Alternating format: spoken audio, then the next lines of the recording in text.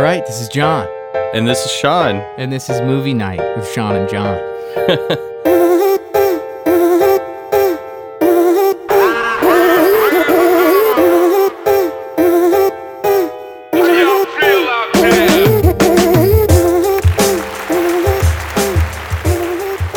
Hey, check. Welcome to We're Movie back. Night. This is Sean. I love it. This is John. So we're doing this thing. We just got out of Once Upon a Time in Hollywood. Yeah. So this episode, we're going to take a travel down the Quentin Tarantino Memory road. lane, yeah. Yeah, and then build up to Once Upon a Time in Hollywood, I which like it. we just got out of. And I really enjoyed just gut reaction. I thought it was great. It's a lot to process, huh? Yeah, I feel like it would almost... I feel like you're lucky that you got to see it 2 times, because I feel like I would benefit from seeing it again. So, Reservoir Dogs. You've seen it, yes? Oh, yeah. Yeah. So, I've seen this movie a ton of times. This is one of my very favorite... It might be my personal favorite. I don't know that Of all it's of like his the films? best or most accomplished or whatever, but I feel like it is maybe my favorite. It's the one that I would put on and like always enjoy. Like most of his movies are like that, but I could see it more times and just still keep enjoying it. You know what I mean? Reservoir Dogs is always the film that I kind of, it's what I would recommend to people that I know like movies a lot and Yeah. have the attention span, to watch something really interesting that's more, like Pulp Fiction is way more Direct. mainstream. It's more streamlined too. It's like yeah. Yeah, and Reservoir Dogs, the story is phenomenal. The fact that The writing is fucking amazing. Right, and it's basically an independent film almost. The Yeah. budget was like $1 million or something like that. Super low budget. I mean, there are only 2 or 3 locations in the whole movie, Right. Most of the movie takes place in that warehouse. Yeah, so it's set up like a 3-act play, basically, and you can see how it could be like a stage play. And Right. probably be amazing at that, Yeah. And it works even better, like, with Tarantino, like, behind the camera and directing everything. I feel like And acting. there's things he did in that movie that no one had ever done before, like the trunk shot and, like, this circular the table thing shot. that he does in the introductory scene where they're talking about Madonna and all At that. like a virgin at the restaurant. And they talk about tipping. It's like, this is the world's smallest violin playing only for the waitresses. I was like, man, this dude is just like cold-blooded. But yeah, I love that movie. I think so, man. I'd say that's a 5-star movie. I don't know That's how what- you do it any better than that. I think that's how Tarantino's been able to do whatever he's wanted after that. Because of the strength of That Reservoir movie. Dogs. Yeah. It's such a staple in like that era of filmmaking, but it doesn't just stay there. I mean, you could watch that right now and Timeless. it's still something that's like pushing the boundaries of what's possible. Yeah. Especially on a low budget, like what you Yeah. can do with like a very minimal setup. Yeah. You don't have to spend $200 million on a movie. Yeah. To make something that like resonates and not just for that moment, but like Forever. Yeah. Yeah. Love that movie. Yeah, I'd say 5 stars on that. I'm going to agree with that. Like, I think that's pretty perfect. I don't know how you do that any better. For your first movie, Yeah, and that's what's really to shocking be that too. kind of definitive statement that, like, it's a pop culture thing now, Mr. White, Mr. Blonde, all that stuff. Yeah, It's like, even Torchy's Tacos, like all their tacos are named like Mr. Pink yeah, and yeah, Mr. exactly. Royale with cheese. How many, like, burger places, like, I've been to that have that on the menu, Yeah. Yeah, I love that movie. So, Pulp Fiction. Love this movie. Obviously, it's perfect. I think it's another 5-star movie. That's just, like, obvious. But Perfect soundtrack. this one, I would probably say, is his best movie to me. Like, it's number 1 on my list because Man. it's just so perfect and so accomplished and really innovative for the time with just how the story is structured. It's non-linear, but just done in a way that was Well, just it's like super one of the- tasteful. And this is like one of the earliest examples I can think of like a non-linear movie, because this is before Christopher Nolan. It's before like it was really mainstream. Right. And I've actually been watching a lot of Tarantino interviews recently, which is kind of crazy because he's just such a wild Weirdo. guy. Yeah. And he said basically in films like Pulp Fiction, whenever you read a novel, like you'll have chapters go forward and backwards, and they'll reference things and actually stop for like 10 or 20 pages and explain like the backstory and then go Right. back to current.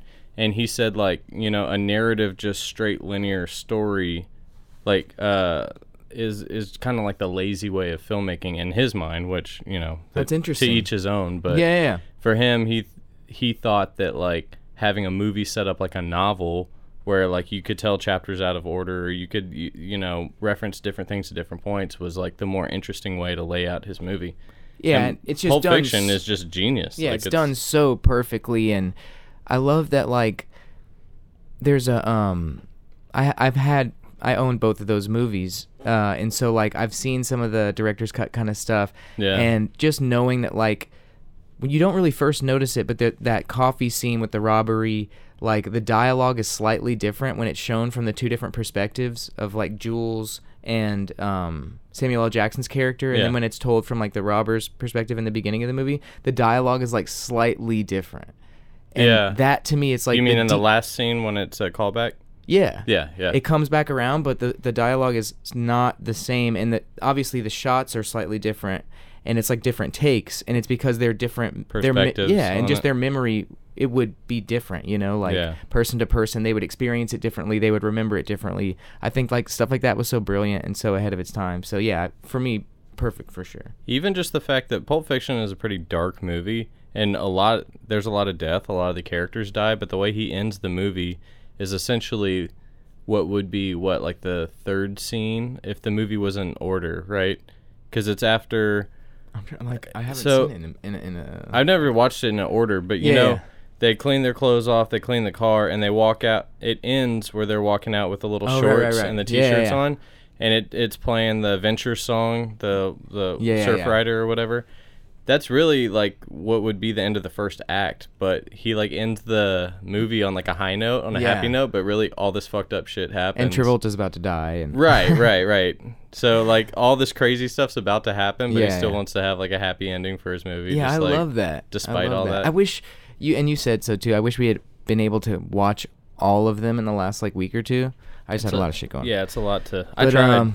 I watched just recently I watched Inglourious Bastards and The Hateful Eight, which we'll get to, but those were, I mean, all of his movies are awesome, you know, before we even, because like it's, just to go through them, it's like you realize how many of them have been like amazing. So Jackie Brown, not my favorite. The third one. Yeah, not my favorite. Man, so Jackie Brown is probably one of the ones I'm least familiar with, because I've only seen it probably twice, and I mean, it has a super strong cast. It's got De Niro, it's got Samuel L. Jackson, Pam Grier. Yeah. I mean, who else? I can't even think of who else is in that. It's been a little while. Let's look. But one thing that I always do remember with Jackie Brown is like the use of the soundtrack, which is Quentin Tarantino's known for, right? He's got very distinct soundtracks for like all of his movies. Chris Tucker, Michael Keaton, I forgot about that. Yeah. This one is honestly not my favorite, so like I haven't seen this one nearly as many times as I've seen the other ones. Me neither. But yeah, it's still worth watching. It's worth revisiting, and I need to revisit it. I've seen it a few times. I think I've probably seen it like 3 times, maybe 4 times. Which is, you know, I don't see a lot of movies more than 3 times, so it's like it is a good movie. It's just not on the top of my list. And what I think this movie does, I don't know. I guess the pacing of it for me was not like, it's a little long. Yeah, and just the editing isn't as sleek as like Pulp Fiction. It's not as eventful. You know? It's like it's still really good, and you can tell he could not make a bad movie. You know, so it's like it's always going to be artfully done. Just the way that. Just cinematically, he's always going to do a great job. It's always going to look great. He's going to have great players, but this movie just doesn't resonate with me as well as maybe some of the other ones. Yeah, me neither. I would say this isn't my least favorite, but it's down on the list. It's down on the bottom of my list. It's not top 5. No. So this is like right there. I think this is just above Death Proof for me, which is like just bottom of the barrel. That's the worst of the worst. I'd give this like 3.5 stars, maybe. It's more good than bad. And that's really saying something, of course. No, it's good. Like, I'd say 3.5 too. I think that's fair. I wouldn't go to 4 stars. It's good. It's not his best stuff, but he is just coming off of like 2 of the most important movies of like the last like however long, you know. Okay, so Kill Bill. Man, so I did watch Kill Bill Volume 1 and 2 for preparation of this movie. I watched these in the last year or so. Yeah, and it maybe we'll get to it a little bit later, but I might have overhyped myself a little bit for Once Upon a Time in Hollywood, because Kill Bill Volume 1 is like one of the greatest like action, like kung fu action, It's Hong a Kong great action, popcorn whatever. movie. Yeah, whatever you want to call it. It's fantastic. It's awesome. Super entertaining. Yeah, man, and just the way that it's like a smorgasbord of like different genres. Approaches to and, filmmaking, yeah. Yeah, it starts off with the black and white scene. You see the bride getting beat up. She gets shot in the head, and then, like, boom, fade to black. Fourth film by Quentin Tarantino, Kill Bill. And it plays that badass Nancy Sinatra song. Yeah. Like, through the opening credits. Right And away, then, you're like, damn, he's really, like, back on this is it. fucking awesome. And then, you know, it starts with the fight where he goes to, I don't remember. Uma Thurman goes to Vivica Fox's I don't remember character's her house. character's name, but they have the fight there, and then it kind of backs up, and it's telling, like, the origin story of Lucy Lawless's character, which is like an anime segment. I like, loved that portion yeah, of the movie. I think awesome. It's innovative, and it's just interesting to see just such an immediate shift in tone between a live action film that's like a martial arts movie, it's a revenge movie, and then all of a sudden it's like, oh, here's like 10 minutes of anime as well. And it's like, I'm just going to tack that on there. But it's so perfectly done that you're like, you've never seen anything like it before, and you're just in. Yeah, you're invested. And it's funny because I watched this with my fiance earlier, and she doesn't really like action movies or like ultra violent stuff. But even for her, she was just, I was like, well, you ready to watch Volume 2? She's like, yeah. Like, she was like all about it. I feel like as soon as you see the first movie, that like, I actually saw it in the time that it was released in theaters, you know? Oh, and cool. so, like, I feel like as soon... Or did I ever see it on DVD? I know that as soon as I saw it, there wasn't the second one to watch after. You know what I mean? You had to wait. Yeah, I had to wait some time for the second film to be released, and I remember thinking, like, wow, this is so cool to see him be able to, like, bridge this gap between just standalone pictures and then, like, something that's greater, and it's going to be at least 2 films. Like this overarching yeah. story. And just that was just the first half, and it was so like innovative, you know, and just kind of like over the top and so entertaining. The part where Lou's character cuts that guy's head clean off, and it's like literally a sprinkler stuffed in like this little body, and just like psh. It's so amazing. I had never seen anything like that. Or like cutting limbs off. They do like the same kind of effect later on, like where they cut limbs off and it's just spraying blood. And it's so stylized. Like when she's training, they show these training sequences where like it's like color, and Uma Thurman like is like just a shadow or just like a silhouette against the kind of kung fu background. It's so cinematic. And just the quality of it cinematically is so high that it's like, this guy obviously loves movies, and he's going to make his, you know, the best version of this kind of revenge fantasy kung fu spaghetti western that he can. And it was so and with good. Some huge names attached too. Right. So, you know, obviously Uma Thurman and David Carradine plays Bill. Yeah. And then Michael Madsen is more in the second one, but he's in this Vivica one. A. Fox, Lucy Liu. The RZA did the music to it, which is awesome. Oh man. So Kill Bill Volume 1. With rewatching this, I would give Kill Bill Volume 1 a 4.5, and I know that's high, and it's higher than most critics, but I love it. Like, it to me, I'm on the edge of my seat the whole time. It's hard to like measure a movie like this in contrast to a typical 5-star movie. I feel like more kind of serious movies or whatever, you know what I mean? Yeah, it tends to be those like kinds that to me kind of get exactly. But at the same time, it's like I'd absolutely go to 4 stars. Maybe to me, I almost like Volume 2 even more. Really? Yeah. Well, that's a good. Let's get into. So Volume I'd say 2. 4 stars maybe, and then Kill Bill Volume 2. I love this movie.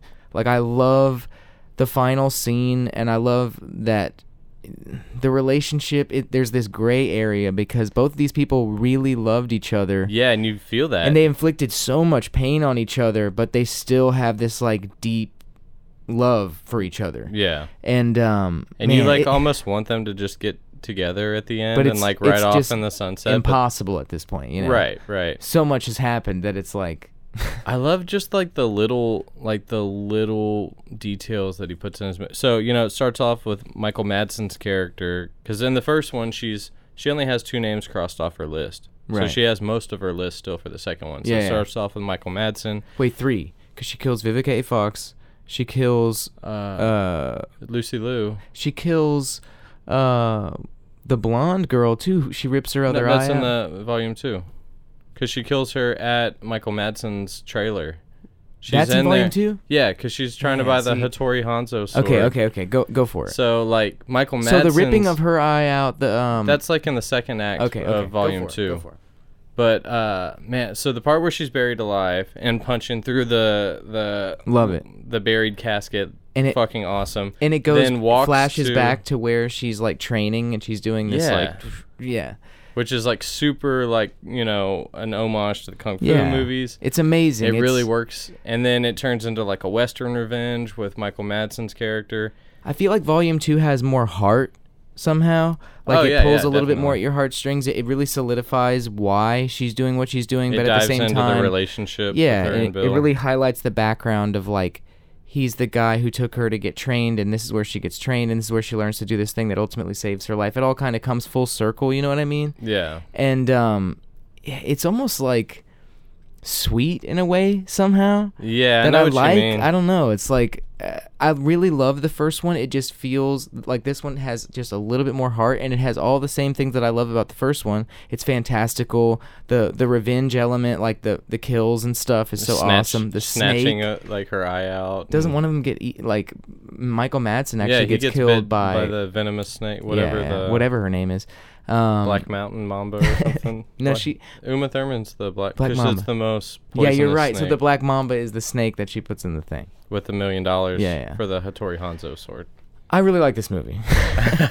I'm getting mixed up on like key details because I feel like I saw both of these in the last like year when they went on Netflix. But you usually watch them back to back, right? And I did, but I feel like I'm just like a little blurry on where the distinction is. Yeah, where the cuts are. I wasn't sure if they would hold up, but I feel like they both really, really do. Man, I don't know if I go to 4.5 because that's so high for this one. I'd say both of these are like 4-star movies. I think this one I don't know if maybe I do like it a little bit more. Yeah. You do? Maybe. Man, to me the first one was like something I'd never seen before. Totally. And with the like you can't take anything away from it. Ultra violent like just my ending personal scene where they have to switch to black and white because there's so much blood that it couldn't pass like an R rating. It would have been like an unrated movie.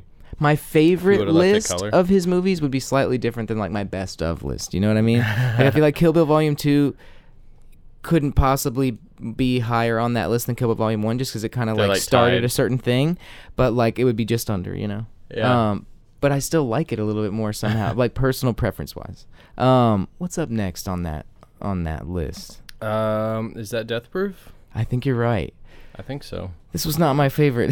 This is my least favorite of all of his movies. I actually really don't like this movie very much, man. Man, the problem with Death Proof is that it was released, the Grindhouse double feature, and Robert Rodriguez's movie was perfect. So awesome. Yeah. Planet Terror is badass. So awesome. And it was like, to me, that was everything I wanted out of this double feature idea. Was Planet Terror, like kind of B-movie excellence, just like crazy over the top. Just like really fantastical. Where they're and driving around hitting zombies and it's just exploding like. And I feel like Tarantino's movie it's just not very appealing to me. It's not very interesting to me. I'm not pulled in by those characters, and honestly, I can't really even recall because I've only seen it a couple times because I actually just don't really like it. Yeah, I would definitely say it's like his worst. I know it's Kurt Russell. Yeah, I like Kurt Russell the main a lot. character. I don't remember his name. He's like a driver, right? Yeah. It's just car. I don't know. It's all right. Man, I don't even know if it'd be fair to rate this off the top of my head. I'd say maybe 2.5 just because it's him and like. I think that's fair. Yeah, it's just I don't really think this is a great movie. I feel like it was kind of a throwaway, which makes sense for I guess like if you have this little double feature, you're just gonna kind of like have fun with it. But yeah, he almost shouldn't even count it as like one of his releases. You know? I hope he had fun with it because it wasn't any fun to watch, really. You know. Yeah. It's not that entertaining. Like, think of how entertaining his other movies are and how rewarding they are. Or memorable. Like his other movies have this really memorable dialogue, these like iconic scenes. Yeah. That are like forever cemented into your memory and just the history of movie making. I don't even know if I could rate this movie. Maybe 2 stars. Like, I probably won't ever watch it again. Yeah, I would not watch it again unless literally, unless the double feature comes back to River Oaks, and like that's the way you see Planet Terror, is if I would go. That'd be cool. Then I would go do it. But yeah, otherwise I don't know. What's next? What On does he do to next? one of my favorite Quentin Tarantino movies, Inglourious Bastards. Oh, which this is up there, man. it's This is probably maybe in my number top 3 for me. Yeah, It's in my top 3 for sure. Excellent cast. You know, you got Brad Pitt. this movie's incredible. You've got Christoph Waltz. You've got Michael Fassbender. It's like Eli Roth is in it. Yeah. I love that Eli Roth.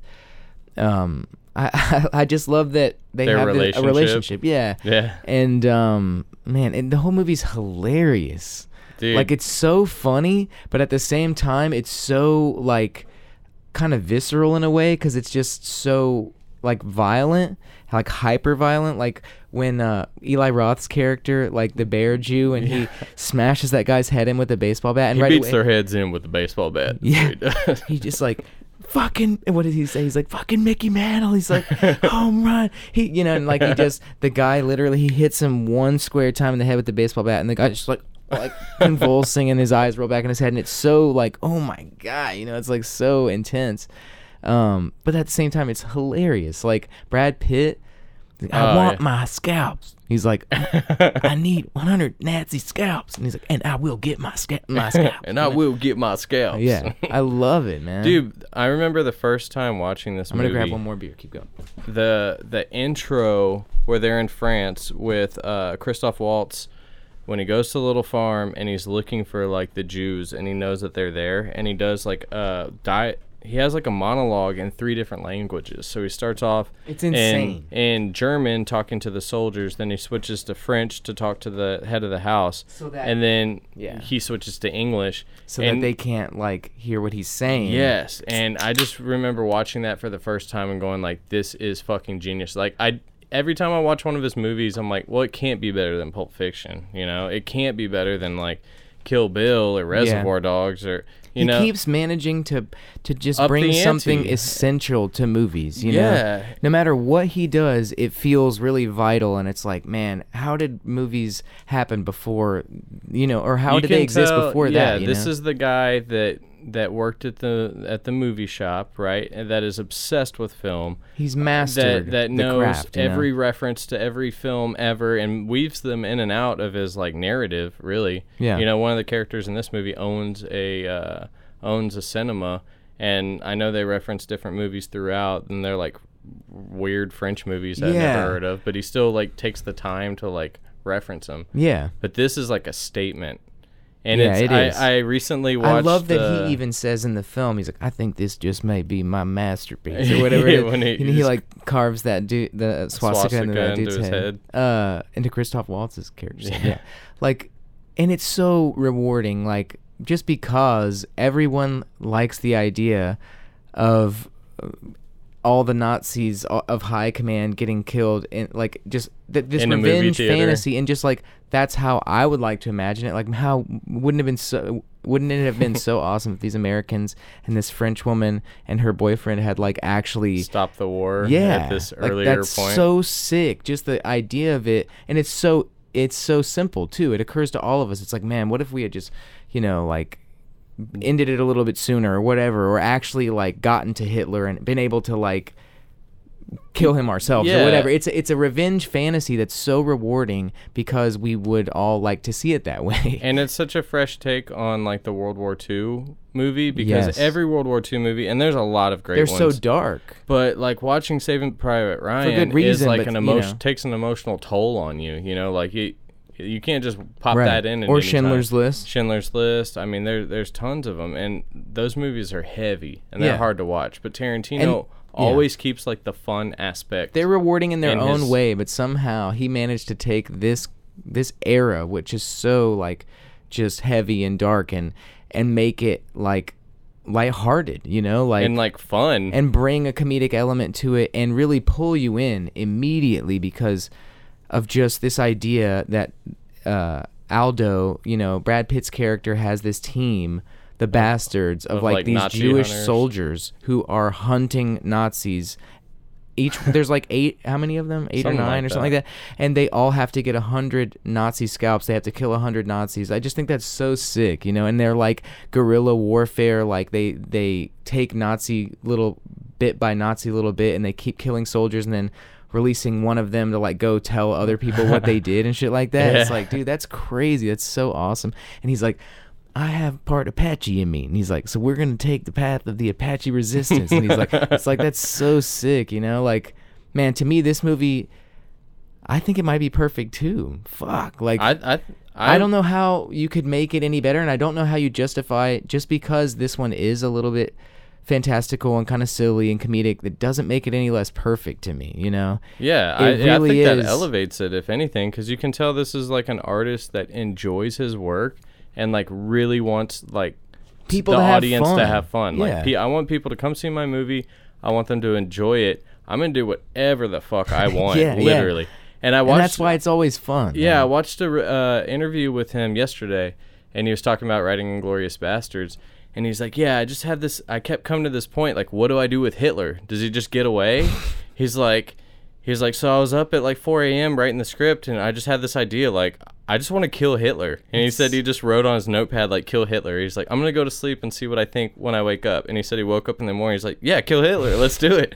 And I he's just love like, it, man. the part where, I think it's like so Ryan from rewarding. The Office, right? Yeah. And he's just like machine gunning Hitler just in the face, just like, bah, bah, bah, Over bah, and bah. over and over again until And he's I like love that. so dead, you know, he's been Yeah, dead. but like as It's a so human rewarding. being, you just Yeah. want to see like this mass murderer just get like out, like just done in. you That's know? what's so amazing is it's not just a single character's revenge fantasy for this film as it is in Kill Bill. It's like The your world's. revenge fantasy too. It's like, yeah, everyone is in on it, you know? Yeah. And that's what Django also does so well. But anyway, before we move on, I want to say, I don't know, man. I would say at least 4.5. I might even go so far as to say another 5 stars, just because I fucking love this movie. I've seen it a number of times. Always love it. It's always hilarious, and yeah, I So did fucking you love this give? movie. Wait, did you give Reservoir Dogs and Pulp Fiction 5 yeah. stars? You got to. I don't see any other way. So those would be the 3. Yeah, those are my top 3 for sure. Pulp Fiction, Reservoir Dogs, and Glorious I Bastards. think I would agree with you, and I've seen those 3 the most too. those are my favorites. But it's also hard to be critical of the next film that we're talking about, Django Unchained, because I saw this the day it came out. I love this movie on too. Christmas Day, and it was like literally one of the most fun movie experiences I've ever had in my whole life. Right. Me and my sister went and saw it, and I was like fucking like cheering on the scene where they're playing that Tupac song and they're having like the shootout in the plantation. Like, it's just so awesome. Like, everything about this movie It's is great. so stylized, but also it still has substance, you know? Yeah, It's definitely. not style over substance. It's like style and substance combined to create something that's still really, it's really Yeah. fun. It's the perfect like cross point between, And it's the actually a two. beautiful movie too. Like, I feel like around this time, Inglourious Bastards, Django, what comes just after Hateful Django? Eight. Yeah. And Hateful Eight is gorgeous, dude. Like, that to me is the best part of that movie is how it looks. But like, Yeah. I feel like it's around this time where he starts even in the theaters when you go to see his movies now, like it's like showing in this millimeter, you know, it's like telling you this was shot on film, you're gonna see it on film if you want to pay for that. You I know? think that was in and the I've been going to advertisement for see the his movie, movies like right? that as much as I can. I don't know that this one was like that, but I know that Hateful Eight was. I'm pretty sure And it I was saw it. advertised like playing in beautiful 35 right, millimeter. and it was gorgeous. It was yeah. like amazing. But anyway, this movie is very rich cinematically, artistically, and just visually. But at the same time, like Jamie Foxx is incredible in this movie. Christoph Waltz dude, comes back. DiCaprio. Oh man, yeah. DiCaprio is a like venomous kind of like, you know, just like awful character. but Don he- Johnson's in this. Yeah, right? he's fucking awesome too, man. Like, everyone who shows up does a really good job, and this movie's very comparable to me. It's almost like an A and a B side. You know what I mean? It's Of, like, to me, Inglourious Inglourious Basterds? Bastards is the A side. This is the B side. It's still awesome, you know. Yeah. But it's like an accompanying kind of bit almost. Yeah, I Because think it's so. That's again, fair. it's like your revenge fantasy, but it's for a different time period. You know. Right. And now- Something equally as fucked up Exactly. that you do want to see that also the flip needs side. some correcting. Yeah, yeah. You know, it's like, what would it have been like?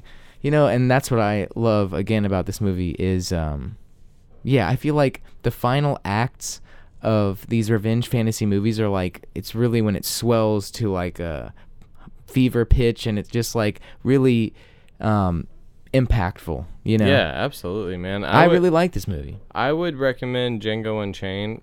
Like, so I guess To earlier, casual moviegoers, Right. and also to people who just like love movies. And so like earlier we were talking about like Reservoir Dogs. I would recommend that to someone that like it's a really movie lover, Right. movie or whatever. Movies like Pulp Fiction, both of the Kill Bills, I think, Inglourious Bastards, Django. I would recommend those to like every person alive. Yeah. Like, you're gonna get something out of like. It's fun, these no movies. matter what. Yes, they're excessive and they're violent, but like also they have this really like kind of deep personal issues that they touch on. And he said that he does put like his life into these movies. Really? But they're like metaphors. For Yeah, stuff. yeah.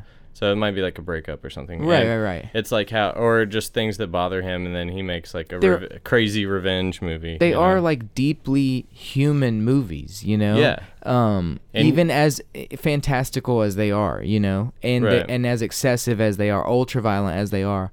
They still have a lot of human element. Totally, To it. and there's depth to it emotionally for sure. And it's like, what do seeing these images make you feel versus the opposite? You know, because the opposite is emotional too. Like history is really emotional, and seeing Right. those images is emotional in its own way. And this is like the exact opposite. Like, what could we, you know, how would you feel if you saw this rather than that? And you feel it's so exhilarating to like see what should justice happen. Yeah. You know what I mean? Yeah, Like, because that's it's what we all want when you're watching like 12 Years a Slave. You're like, man, I wish this guy would just like fucking kill these people. annihilate all these slave owners. Like, that'd be so badass. And when you see it, when you see it on screen, it's like, how Finally. has no one thought of Yeah. this before? But at the same time, it's like, wow, this is so innovative, you know. He strikes such a great balance with these few movies right in a row, like Kill Bill, Volume 1, Volume 2, Inglourious Bastards, Django. It's like very, it's all revenge fantasy stuff, Yeah. basically. But just super well done.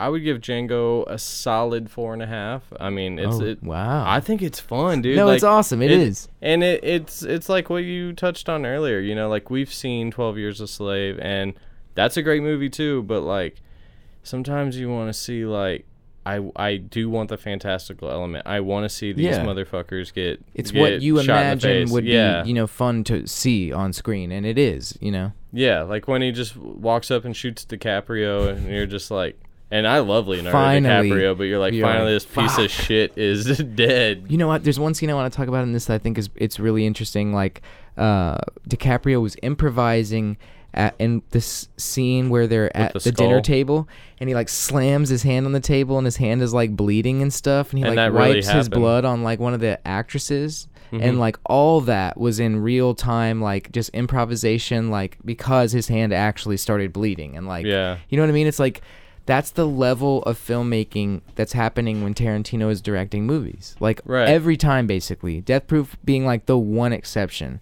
All the other movies, it's like, they are inspired, Maybe not all of them resonate the same way or are as impactful, but, like, they all are inspired, Man, and DiCaprio is one of the greatest actors in the history of all of cinema. I love DiCaprio. I would say, like, what he's doing now is comparable to, like, what De Niro, did, or like, in the Pacino. 70s. Yeah. Yeah. And it's almost something that... Or, like, Daniel Day-Lewis, Yeah. Just, like, he's, guys like, on who the are stride dependable. of just, like, excellence. Like, every movie he does is great. Yeah, and, he's incredible. And seeing him, like, directed by... Because this was the first time Tarantino had directed him, and I had been, like, looking forward to that since it was announced. That's what I love about Tarantino, man, is he knows what a good bill looks like. You know what I mean?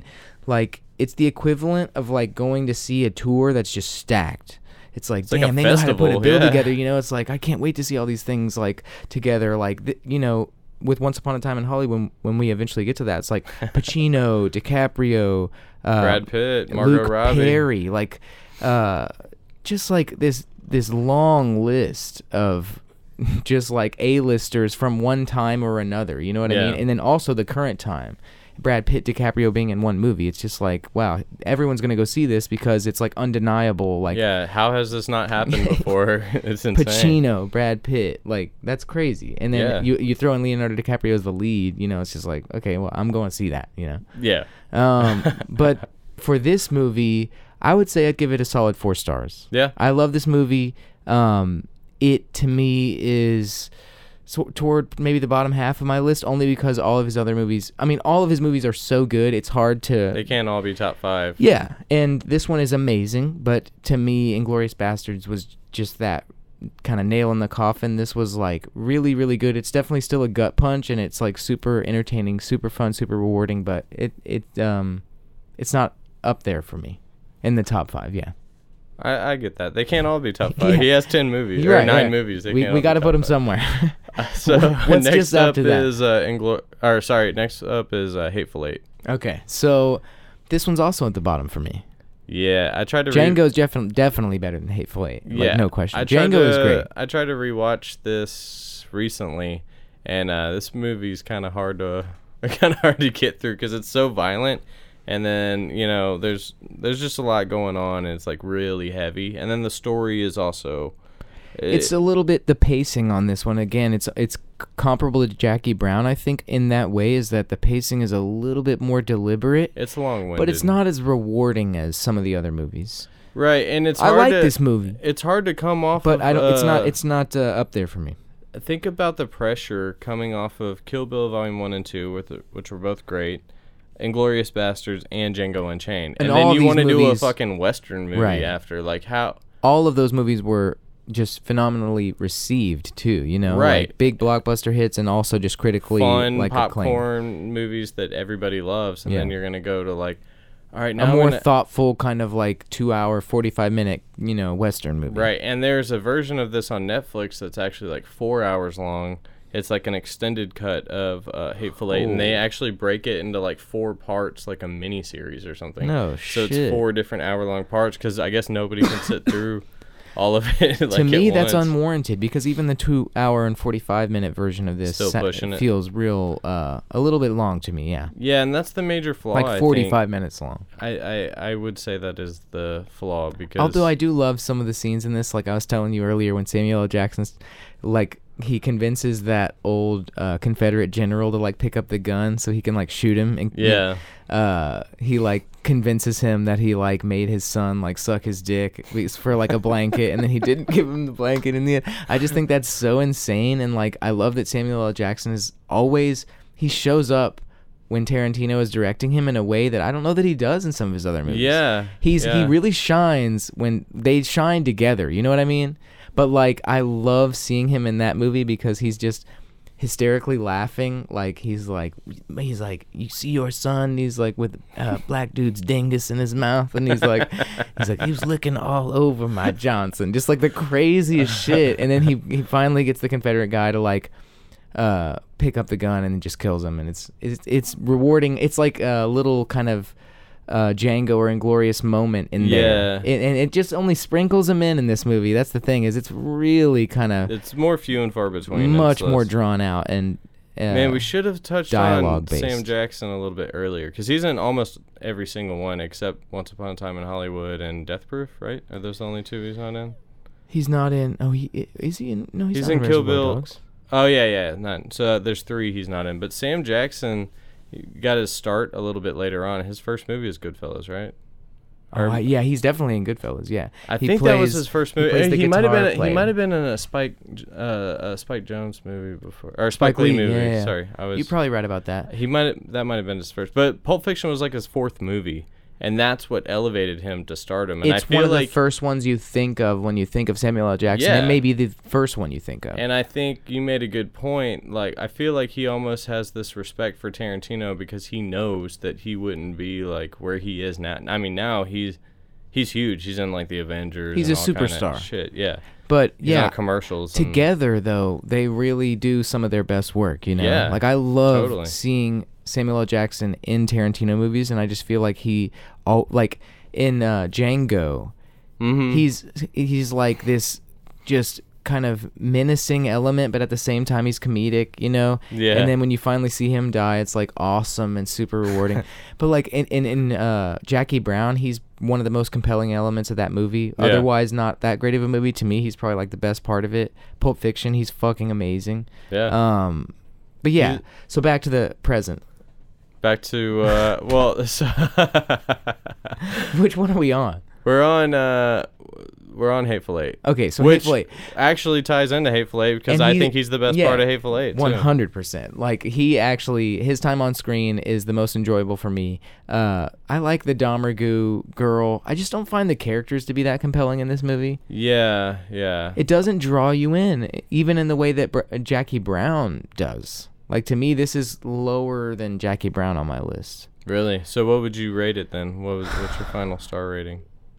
He can't make a bad movie. I'd still maybe say it's definitely. I'd say 3.5, just because it looks. Really? Yeah, I would, because it looks so good, and like that part of it to me is worth seeing. I've seen it a few times. I think it's actually worth seeing at least a couple of times, because even just cinematically, like. Do you remember the very first shot? It's like this cross, and it just zooms out it's like a frozen super cross. slowly, and it's like it shows you kind of the environment and just like in the music that's playing. But the whole thing is super cinematic. That opening bit is just indicative to me of like the quality of the shots is so high, you know. And I remember seeing it in theater, like on film, and it looked amazing. So I feel like for that reason alone, I'd say 3.5. It's not like the best movie.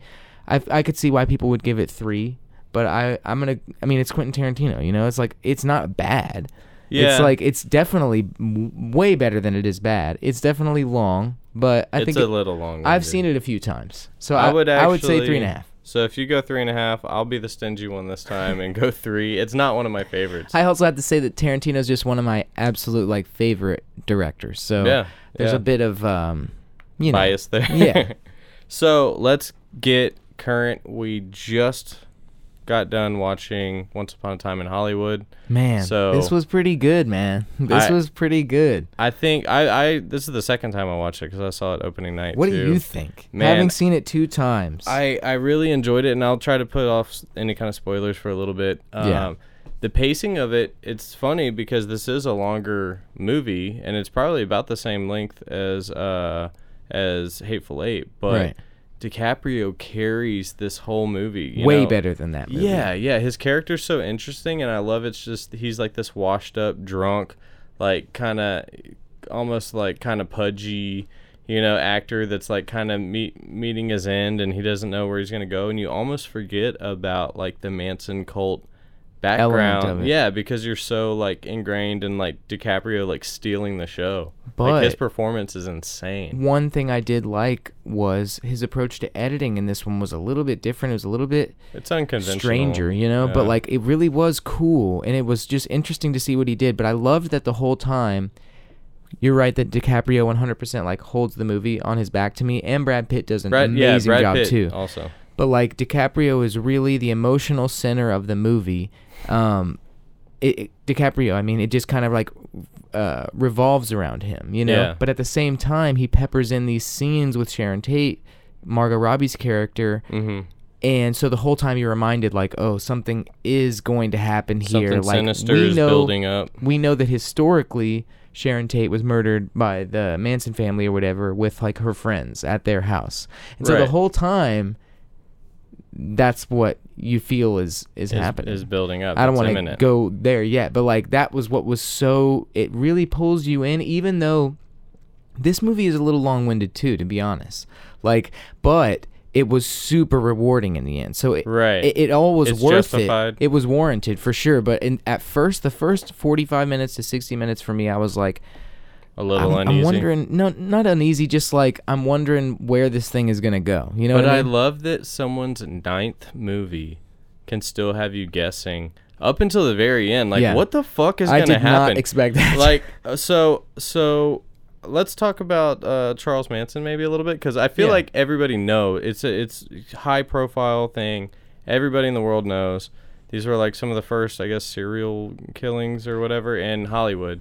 So Charles Manson was kind of friends with Brian Wilson and Terry. Is it Terry Wilson? Terry Wilson is the drummer from the Beach Boys. And that's the one he was like better friends with, and he actually stayed with him at his house. And so he was that. like dropping acid with them, and staying at their house, which they moved out of, and Roman Polanski and Sharon Tate moved into. And that is all somehow tied up in his mind with like this idea for revenge when it comes to him having been rejected by kind of like by everyone. Yeah. I guess. So, but he came upon Roman Polanski and Sharon Tate by happenstance. He just like showed up at the house looking for Terry Wilson, and found they're out gone. right, but saw that Sharon Tate lived there, and somehow just filed it in his brain for later. Which is fucking terrifying. And Yeah, wild. and I guess he was pissed off that the Beach Boys covered one of his songs on like a B-side release of like a without single. crediting him. Yeah, that did happen. Right, and he was a failed musician, right? Like he Right. he never. And I think that's one of the catalysts for this whole kind of set of events or whatever. Right, so he did have a following out in Spawn Ranch. That did happen. So a lot of these locations in the movie, a lot of the events are like based on historical.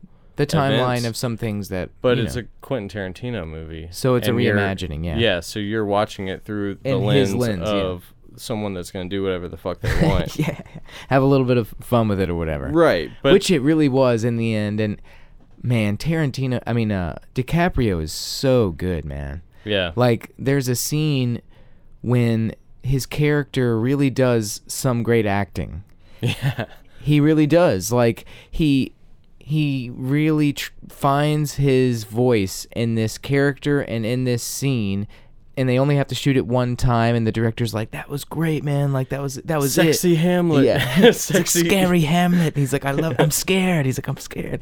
And it was, but like, he improvised a bit. Yeah. And he That was just great. What was that? yeah, he's like, he really found himself in the scene, and the whole thing is basically shot from the perspective of the camera, basically, right? Right, Like, right. For the television show that they're filming. And that's what another thing about this movie that I loved was it was like a love letter to Hollywood at this time. Yeah, like golden age, 50s and 60s, like Hollywood. 60s, like turn of the, decade at 60s, 70s. Right. But like, I love that about it. And I feel like there were little Easter eggs in there, like how he used a scene that he had used in Jackie Brown, like a casting location, or not a location. He used a the location that airport he, scene? yeah. Yeah. He used a location that he had used in Jackie Brown, and I think he did it really well in a tasteful way, and it was done a little bit differently, but very much the same to where you're like, oh, that was in Jackie Brown, Yeah, and you said, too, that you saw, I guess, on the theater. Menu on, like, one of the theater marquees. Right, that Sharon Tate goes to. Yeah, and Mimu is from Inglourious Bastards, like, that's her family name. Right, the French girl that owns the cinema. That owns the cinema, yeah. Right, where Hitler died. Yeah. But But yeah, I mean, I love that it really was thoughtful throughout, and I think that DiCaprio is undeniable in this movie. It emotionally resonates, and I've said all that to say before, that scene, what I loved about it was when he finally does arrive in his own, like, skin as an actor in the moment, and he finds his voice.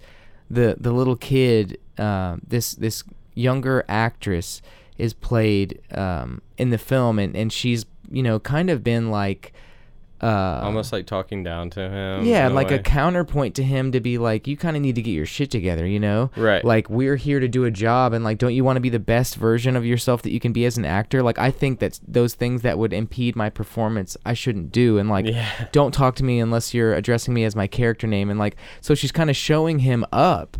And then he kind of digs in and finds his voice, and she's like, "That's the best acting I've ever seen." And he almost starts crying. No, he does. Yeah, and it's he's like, tearing dude, up. that scene for me was like, I Rick really fucking did. Dalton. I really did feel something in that scene. I Dude, felt like, even when he's like in his trailer, this scene is in the trailer for the movie, but he fucks up some lines and just him like, and then he like redoes he's the like, line. He's like, he's fucking stuttering. Embarrass yourself in front of all those fucking people. He's like, you're fucking drunk. You're a fucking alcoholic. You're And gonna then quit fucking drinking. You're gonna quit fucking drinking. And then he tonight. grabs the flask and has one more shot and then throws it out. He's like, fuck. Yeah, he's just brilliant throughout. Brad Pitt is incredible. Yeah, in this. I love seeing Let's them not together. understate that, because he plays the point man just right, Yeah, dude, seeing them together is something like magical. It is like a magical cinematic moment. It's and like seeing Joe Pesci and De Niro or something, For, like, the or like first time. Pacino and De Niro. Yeah, Yeah. it's like that. It's like, dude, these are two greats just sharing the screen, and in a way that's so like ebb and flow, and they really just perfectly suit each other, you know? And it's like, how have we not seen this before, you know? That's what's really crazy to me, is because it seems like that would happen in like an Ocean's movie or something. But Brad Pitt did say like they had chemistry like the first time they met on set. He said like they went and read some lines together and hung out, and he said it was just like super organic. Like that's awesome, they both had this like respect for one another. Yeah, I mean, at this point, it's like these two, they're peers, you know, and they're almost peerless as actors. So it's like if you have that contemporary who's like, you know, dude, seeing them on screen together was super awesome. And the final act of this movie is insane, and I don't want to go there. I don't want to give anything away. All right. But it was fucking amazing, and I would say absolutely go see it. I think this was strong. Yeah. I think I need to see it again. It was a little bit long, I'd say. I'd go 4 stars. Confidently, I'd go 4 stars. Yeah? Yeah. So I would say, like, the one thing holding it back for me from it being, like, a 5-star movie, you know, like, I gave Inglourious Basterds 5 stars. Yeah. The pacing is a little long, and I feel like in some ways it's justified. But yeah, you did lean over halfway through. Like, slow. Yeah, it's kind of slow. And I do love that the director of Pulp Fiction, you know, and Reservoir Dogs is still making movies, still making good movies, still making relevant movies with great actors, great dialogue, great writing. The music's awesome. Yeah. They play on the audience expectation a lot, and that's about as far as I'll go with that. But like, it's really fun. He's still like challenging the norm of cinema, and he's still like making you second guess yourself and keeping you on your toes. Yeah. At the edge of your seat, you know. And he's been doing it for 30 years. And you know what's most impressive about that for this movie for me is that it is long-winded, it is verbose, and like it is mostly reliant on dialogue and performance, you know. It's not like an action-packed movie by any means at all. You know what I mean? Right. But at the same time, it really does pull you in, so it's like that's hard to do. And I think that he was almost making a statement with this one, too, because he's kind of known for being ultra-violent, right? Relying a lot on effects. And controversy almost, like... Right, a lot of death, a lot of, you know, like bloody... Use of gratuitous language, all kinds of stuff. Right, this one, he toned it back a lot. More understated. In those ways, right, but he pumped up like his character development and a lot of and like the emotional bit of the movie was those were the strongest beats of the movie to me. Right. So this was seeing him like break down in Brad Pitt's arms and Brad Pitt being like, "Here, wear these," and like giving them sunglasses. Don't let him see you crying. Their relationship in the movie is so awesome too. Like it reminds you of reminds you of your like best friend. You know, it's like. Even the part, so you're my best friend. Like that's what it makes me think of. You know, it's like, yeah, Kurt Russell has this nice little voiceover, and in the movie they go to Italy for a couple of years so Rick Dalton can shoot some movies, and it kind of fast forward goes to 6 months later, and he's talking about them like parting ways, and he's like, they did the thing that two men that are closer than brothers and not quite as close as wives do. They get a good blind drunk. Yeah, they get blind drunk. Yeah. And you did feel like these characters actually did like really care for each other. And love each other, yeah. And I was afraid the first time watching it, I'm like, man, DiCaprio's going to like fuck Brad Pitt over. They're going to like... See, I love that it subverted expectations almost in every way. And that's usually what this style of movie is. There's usually some kind of betrayal at some point. There was no betrayal. You're my fucking... You know, usually you have the scene like, no, you're my stuntman. You'd be nothing without me. But DiCaprio legitimately like loves Brad Pitt. Yeah. Like, he like loves him like a brother and like lets him stay at his house. Right. And, like he like doesn't want to like... Not even just lets him. It's like sometimes he needs him there because he's not doing so well. And he's like, you know, well, buddy... It's official. He's like, I'm washed up. My husband. Yeah. It's like, I mean, at the same time, it's like, who hasn't felt that way, you know? Yeah. Who hasn't just felt like, you know, fuck, my best days are behind me or whatever, you know? Even as a kid, you think like, dude, you know, you're always in your own head. And so, and just seeing that in a character represented so well on screen, and DiCaprio just... You really feel for him, you know, and their relationship. When he's like telling that little girl about the book he's reading, it's about this Bronco buster, and he got a spine injury and he can't ride as well, and the girl's like, that sounds really sad, and I haven't even read the book. He's Yeah. like, well, you'll be living it about 15 years from now. Yeah, he's like, you realizing every day, he's like, you're just a little bit more useless, and he's just like crying, and she's like, oh, don't be upset, you know. She's like the adult in the situation, and he's like really going through it, you know. But she's kind of counseling him, being like, it's okay, man.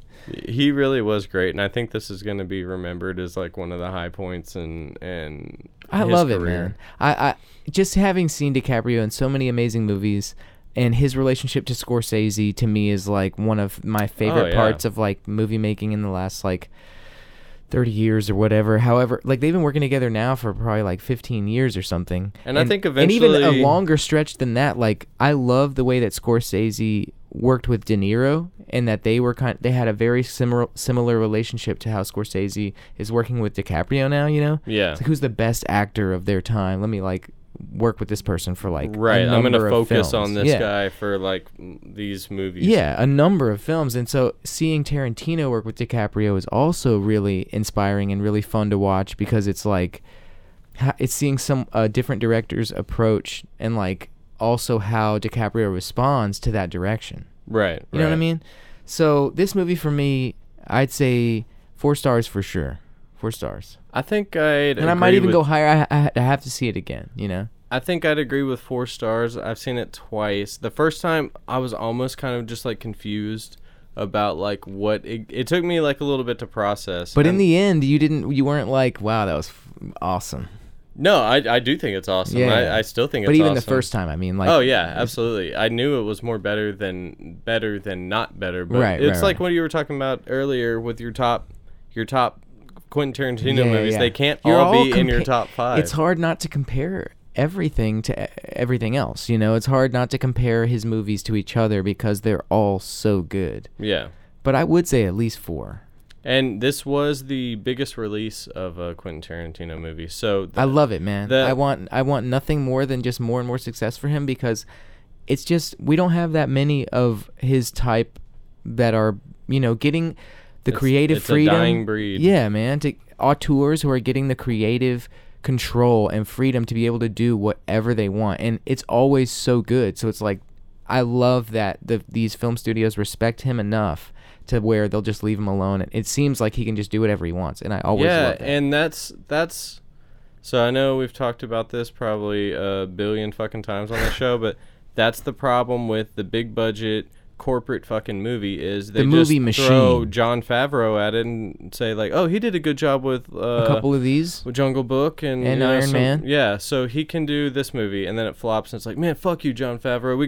We'll put another director in. Well, the Quentin crazy thing is that it Tarantino- didn't flop. Actually, The Lion King has Well, been massively financially successful, financially, I but critically guess. flopped. Yeah. Yeah, but Quentin Tarantino, I don't think he's got to get a script approved. I don't think No. he's got to do shit. I'm pretty sure he just His shows track up record, man. and they go, oh, you made like Everything. fucking Pulp Fiction You and know, Reservoir Dogs me, and it's Kill like- Bill. Like, here's $200 million. Go have There's fun. Scorsese. There's Tarantino. There's, Christopher Nolan. There's Wes Anderson. Yeah. There's guys you can depend on to show up and make Spielberg most of the time. I mean, I guess maybe it's like half and half. Spielberg in the But 80s. like there's names that you kind of have come to expect certain quality from.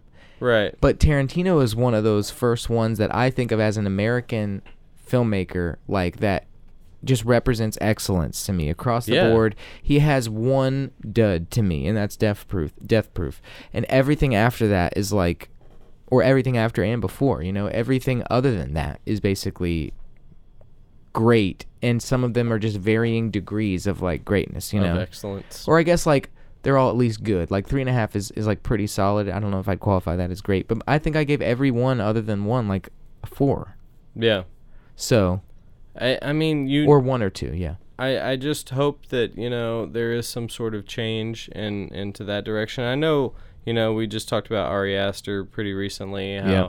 he's doing more interesting things. To Love me, it. Jordan Jordan Peele Peele. has started on like a really high note. Yeah. There's Villeneuve, yeah. I love he's been doing some really interesting stuff. dude, you know. Prisoners, Sick, Ex Blade Machina, Runner, 2049. No, that was what, Is that not him? That's who is that? That's I coulda another sworn- dude. No, that's another dude. But go on. But I mean, there are these people. There are guys we can expect great things from, but it seems like the focus is just undoubtedly on franchise movies. Right. It's not on standalone pictures. That's what the big pull, you know? Right. They just had Comic-Con a few weeks ago, and everybody was fucking, you know, over the moon about all these new Marvel announcements they've made and all the new Star Wars dumb bullshit that they're doing, and it's just like... Right. You know, insane. What else this guy did, the guy who actually did Ex Machina, he did The Beach. He did With DiCaprio? Yeah, he did Sunshine. Have you ever seen that movie? He did 28 Days Later. Really? It's just funny, a little offshoot. But yeah, like... I don't know why I thought that. To me, Tarantino represents the best of the best American filmmakers. There's just Scorsese above him to me. Wes Anderson is like a tie with Tarantino, just a totally different kind of filmmaker. But yeah, I feel like he's... the most opposite way. And Kubrick, fuck. I mean, Kubrick definitely is up there too. It's hard to even... That's like the Trinity. The Holy Trinity. It's like Scorsese, DiCaprio, and Kubrick. And they're all equal, you know? The Father, Son, Holy Spirit, man. I think we nailed it. Yeah, we did all of them. Yeah, that's actually I wasn't even prepared for that, but we did. We went through it. So we've seen every Tarantino movie. Yeah, Both. Yeah. And some of them I've only seen once, like Death Proof. I've seen once. Jackie Brown I've seen maybe twice. But I think I've seen Death Proof twice. I mean, I could put like Pulp Fiction on any day and pick it up at any scene and know exactly it is always great. I don't find myself throwing it on as much, you know, because I've seen it so many times. Right. Versus something like Inglourious Basterds is on Netflix right now, and I've watched that a couple times since it's been on there. It's just super rewarding. It's Reservoir Dogs I'll always watch if it shows up anywhere. Yeah, man. I mean, I just feel like Tarantino, best of the best, creme de la creme. And go see this movie. Once Upon a Time in Hollywood was awesome. I want to go see it again. But you've seen it twice. So would you see this again? Maybe when it comes out, would you stream it? I'd probably see it again, but I watched it. I did watch it 2 times in like 3 days. So in the maybe theater. Yeah, in the theater. So I might. You're good for now. Give it a little bit, but I would watch it again. Yeah. Also, real quick before we sign out. Yeah, go for it. Go check out our Instagram page, Movie Night with John and Sean. Follow us on there. We're gonna, keep kind of updating that, and we want to get more involved on what you guys think we should review next. Yeah, we want to take some suggestions, and we've got our first 5-star review on on Apple Podcasts. Sarah someone, and I thought it was my fiance, but she swears it wasn't her. We appreciate you, Sarah, and that was dope, and we really appreciate y'all who are listening. We just crossed our 1,000 streams on the last episode. And that's really cool. So stay tuned. We're on the up and up. Yeah, get out there. Go to the movies. We'll see you out there. This is John. This is Sean. This is Movie Night with John and Sean. Beep, beep.